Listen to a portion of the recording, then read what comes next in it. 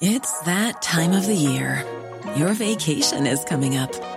You can already hear the beach waves, feel the warm breeze, relax, and think about work. You really, really want it all to work out while you're away. Monday.com gives you and the team that peace of mind. When all work is on one platform and everyone's in sync, things just flow. Wherever you are, tap the banner to go to Monday.com.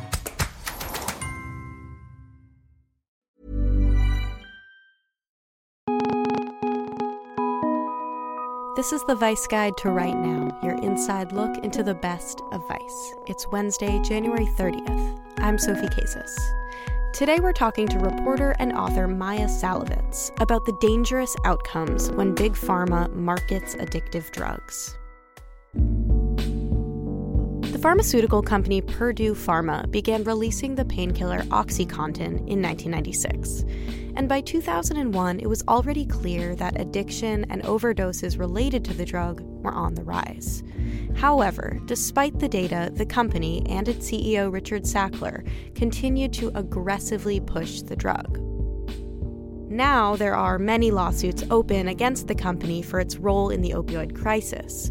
Recently, new documents relating to one of these lawsuits were released and shed light on the company's reckless marketing history. The effects of this marketing are real and can be deadly. So today, I'm talking with reporter and author Maya Salovitz to learn more. She's the author of Unbroken Brain, a revolutionary new way of understanding addiction, among other works. She focuses on science, public policy, and addiction treatment. Hi, Maya. How are you? I'm all right. How are you doing? I'm good. Thank you for being here. Thanks so much for having me. Absolutely. So there have been a bunch of lawsuits against Purdue Pharma, which is the pharmaceutical company that sells the opioid OxyContin. And recently, new documents were released that revealed quite a bit about this company and how they were pushing and marketing that drug in particular. So let's start there. What were some of the tactics, the marketing tactics that this company was using that were revealed in these documents? Basically, what they're doing is they have quotas and they have a very aggressive sales force. And this was released in these new documents that they actually were going to fire, I think, the Boston team because they weren't selling enough. And it is just insane to me that it's completely legal for people to push opioids on doctors. And, all of the drug companies use these kinds of tactics for different kinds of drugs. So some of them like hire cheerleaders, they take the doctors out to lunch, they do everything they can in order to get them to feel obligated. Oh, like that guy, gave me lunch. So, I feel bad. All right, I can prescribe his drug, no deal. You know what I mean? So it's this kind of insidious form of marketing. And there's research that has shown that actually if you give people smaller gifts, they feel more obligated to you than if you give like a giant amount of money. And that sounds strange, but what I think that has to do with is that if you're getting a giant amount of money, you kind of think you're being paid off. Whereas if you are just getting these little things like a meal or a pen or something like this, it's unconscious, and your feeling of obligation to the person is kind of unconscious. And then you do things like, oh, I'm going to write 40 OxyContin instead of 30. Right. I mean, it's kind of crazy, as you said, that kind of marketing is legal for any drugs, but in particular, we're talking about highly addictive opioids. And there was actually a study that you cited in your article that is showing that this type of marketing is related to overdose rates. What were the findings of that study? Basically, they found that the more of this kind of little type of marketing, like the more visits, the more lunches, the more of these kinds of things that a doctor got, the more likely they were to write prescriptions for that drug. And that was associated with higher overdose rates. Now, I want to point out an important caveat here, which is that most of the time, the people who are overdosing are not the people who are actually prescribed the drug. What happens during overprescribing is you get a lot of opioids sitting around in a lot of medicine cabinets. So when people begin to misuse opioids, 80% of the time, it's not their drug. They're not pain patients. They are just ordinary people who are like, hey, let's have a party. Look at all this stuff in the medicine cabinet. Come on, let's try this.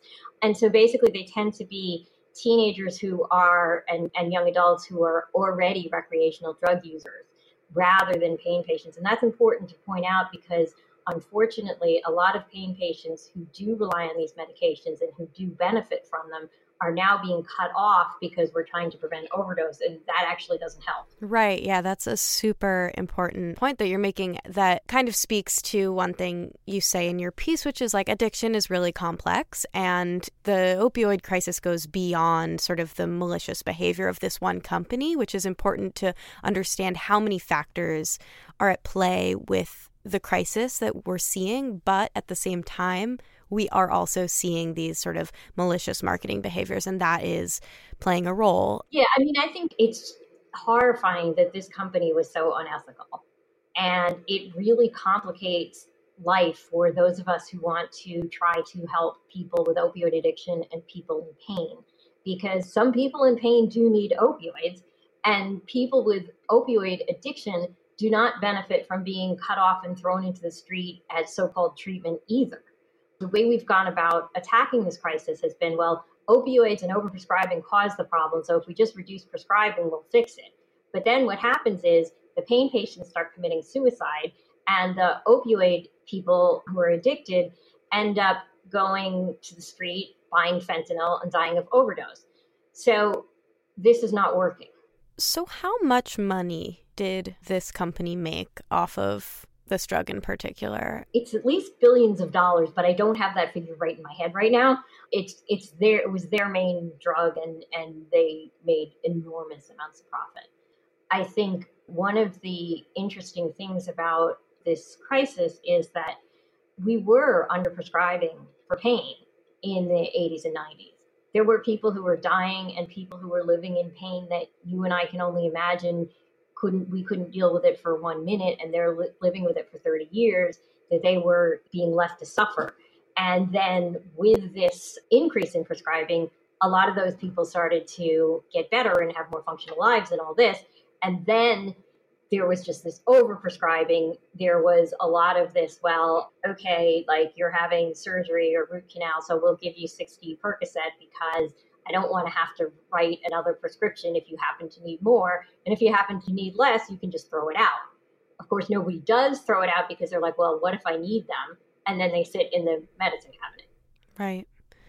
Another thing that I want to sort of address is this company's reaction to the allegations and the lawsuits. And I know that they made a media statement last week, and I'd love to hear you talk about that, because one thing that jumped out at me about the part of the statement that I read was the company claimed that the allegations ignored people in chronic pain.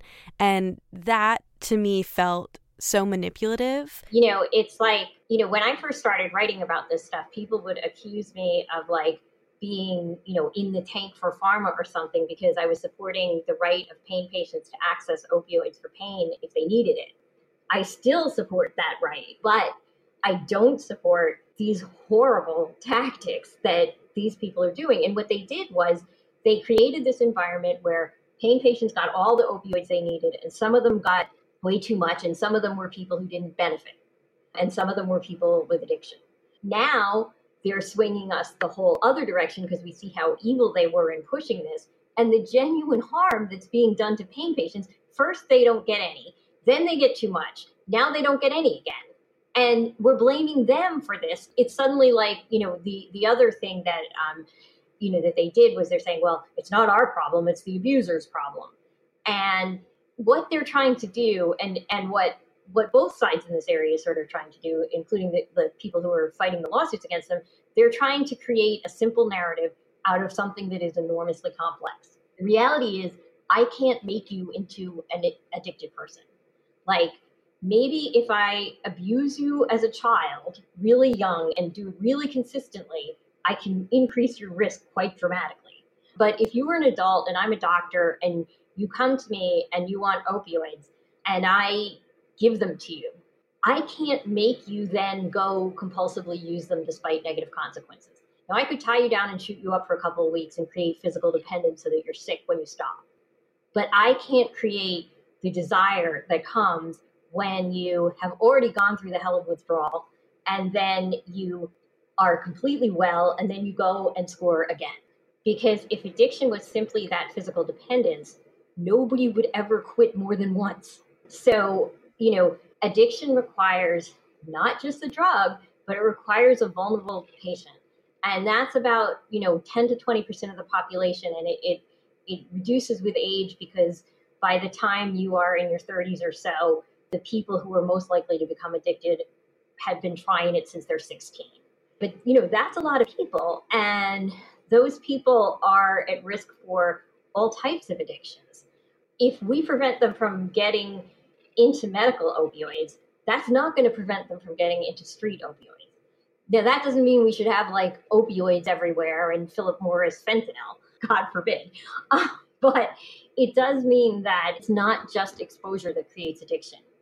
And the idea that we can blame the pushers is problematic. On the other hand, these guys actually were pushers. It's so hard to explain to people because they're like, well, okay, the drug companies really were evil, but then you're saying that it required a vulnerable person also. Yeah, it's complicated. Yeah, I mean, and also the role of stigma is like a part of this story too, because they were not only pushing the drug, but they were pushing harmful narratives. I mean, I read that the company called people addicted to the drug reckless criminals, and that's like an incredibly stigmatizing narrative around drug abuse that we see already in that kind of criminalization of the drug user. Yeah, see, and that's what also really, really, really infuriates me, because the reality is that 80% of the people who are misusing these drugs are not getting them legitimately prescribed to them. That is definitely true. That does not mean that those people are reckless, scummy criminals, however. And so you're taking this little bit of the truth and spinning it in a way to like protect yourself. And to protect yourself after you've already said you want to create a blizzard of this stuff across the country. That's just not right.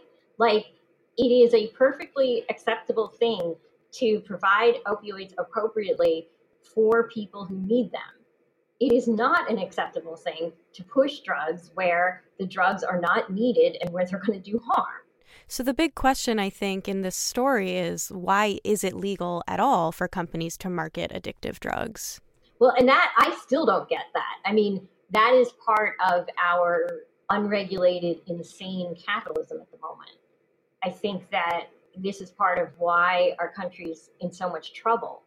We really need to have restraints on corporations and on corporate behavior. I mean, we think that, we're going to prevent people from using drugs by putting them in jail, but we don't do anything to like these corporations that do this absolutely crazy stuff and that actually kill people. Now, I am not in favor of criminalizing drug use, but I do think that there is absolutely no reason that it should be legal for anybody, whether it's like a guy on the street selling fentanyl and making his workers have a quota, or a guy at Purdue saying, you guys have a quota to sell this to this many doctors. Like, that's nuts. If we as a society are to deal with the fact that all humans have always wanted to alter their consciousness, we need to create good regulations to minimize harm. And what we have with drug prohibition is maximized harm. And in addition to that, we have this crazy commercialization where, it is absolutely legal for them to do this. And I think one of the reasons that there hasn't been that big a fight against the fact that this is legal is that if what they did was legal, their lawsuits, the people who are suing them are going to lose. And because what is legal is criminal, this is a real problem. I guess my last question is really about the executive of Purdue Pharma, Richard Sackler. I'm just curious, like, in all of this press about the kind of amoral actions of this company, like, has he expressed any remorse or taken any responsibility? Like, what has his reaction been? If he has, I don't know about it. And I think even if he wanted to, his lawyers would probably prevent him at this point. I think, this is sad to say, but I think that the pharmaceutical industry could be an honest and good industry. Like, they have drugs that people need that help people, right? And they create cures for things, supposedly. This is just a perversion of that on every single possible level. So to wrap up this interview, what are the main takeaways of this story? What do you want to see happen, kind of legally or otherwise, to better support people who are in pain and also people struggling with addiction? Well, first of all, it should be illegal to market addictive substances. Like, that's just plain and simple. Whether it's tobacco or OxyContin or marijuana, let's not allow advertising of this. People already want to do these drugs and they know about these drugs. We don't need marketing to push that up in ways that might be harmful, right? I think also we need to criminalize the behavior of these executives where they are profiting by selling stuff that is harming people. I wrote a previous column actually saying that we need the death penalty for corporations that engage in this kind of behavior. And what I mean by that is not killing people, but killing the corporation and taking all their money. Because right now, the amount of fines that are given to pharmaceutical companies, they routinely get fined billions of dollars, and they are still profitable. So if they continuously engage in this kind of behavior, they need to be fined to the point where it really, really, really dents the bottom line, if not eliminates the company from the world, because that's just a group of unethical actors at that point. So at the other end, we need to decriminalize possession, and we need to help people in pain and people with addiction. People in pain sometimes need opioids, and that's not just at the end of life. If you're going to have agonizing pain that's as bad as cancer pain, but it's going to last 30 years rather than 3 months, I think you should get it, right? Nobody is helped by denying opioids to people who are benefiting from them. When people are in trouble with opioids, the really ironic thing here is that the best treatment for them is opioids. So, our best treatments are methadone and buprenorphine, both of which are opioids. Heroin prescribing has been shown to work. You don't want to get people to the point of addiction or physical dependence when the drugs are harming them.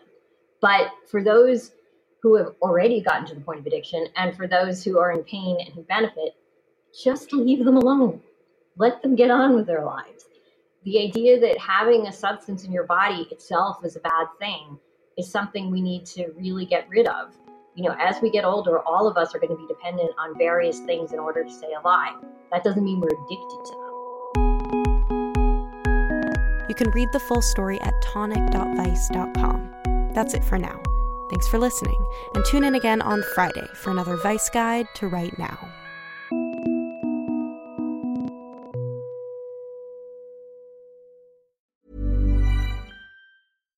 When you drive a vehicle so reliable it's backed by a 10-year, 100,000-mile limited warranty, you stop thinking about what you can't do and start doing what you never thought possible. Visit your local Kia dealer today to see what you're capable of in a vehicle that inspires confidence around every corner. Kia, movement that inspires. Call 800-333-4KIA for details. Always drive safely. Limited inventory available. Warranties include 10-year 100,000-mile powertrain and 5-year 60,000-mile basic. Warranties are limited. See retailer for details.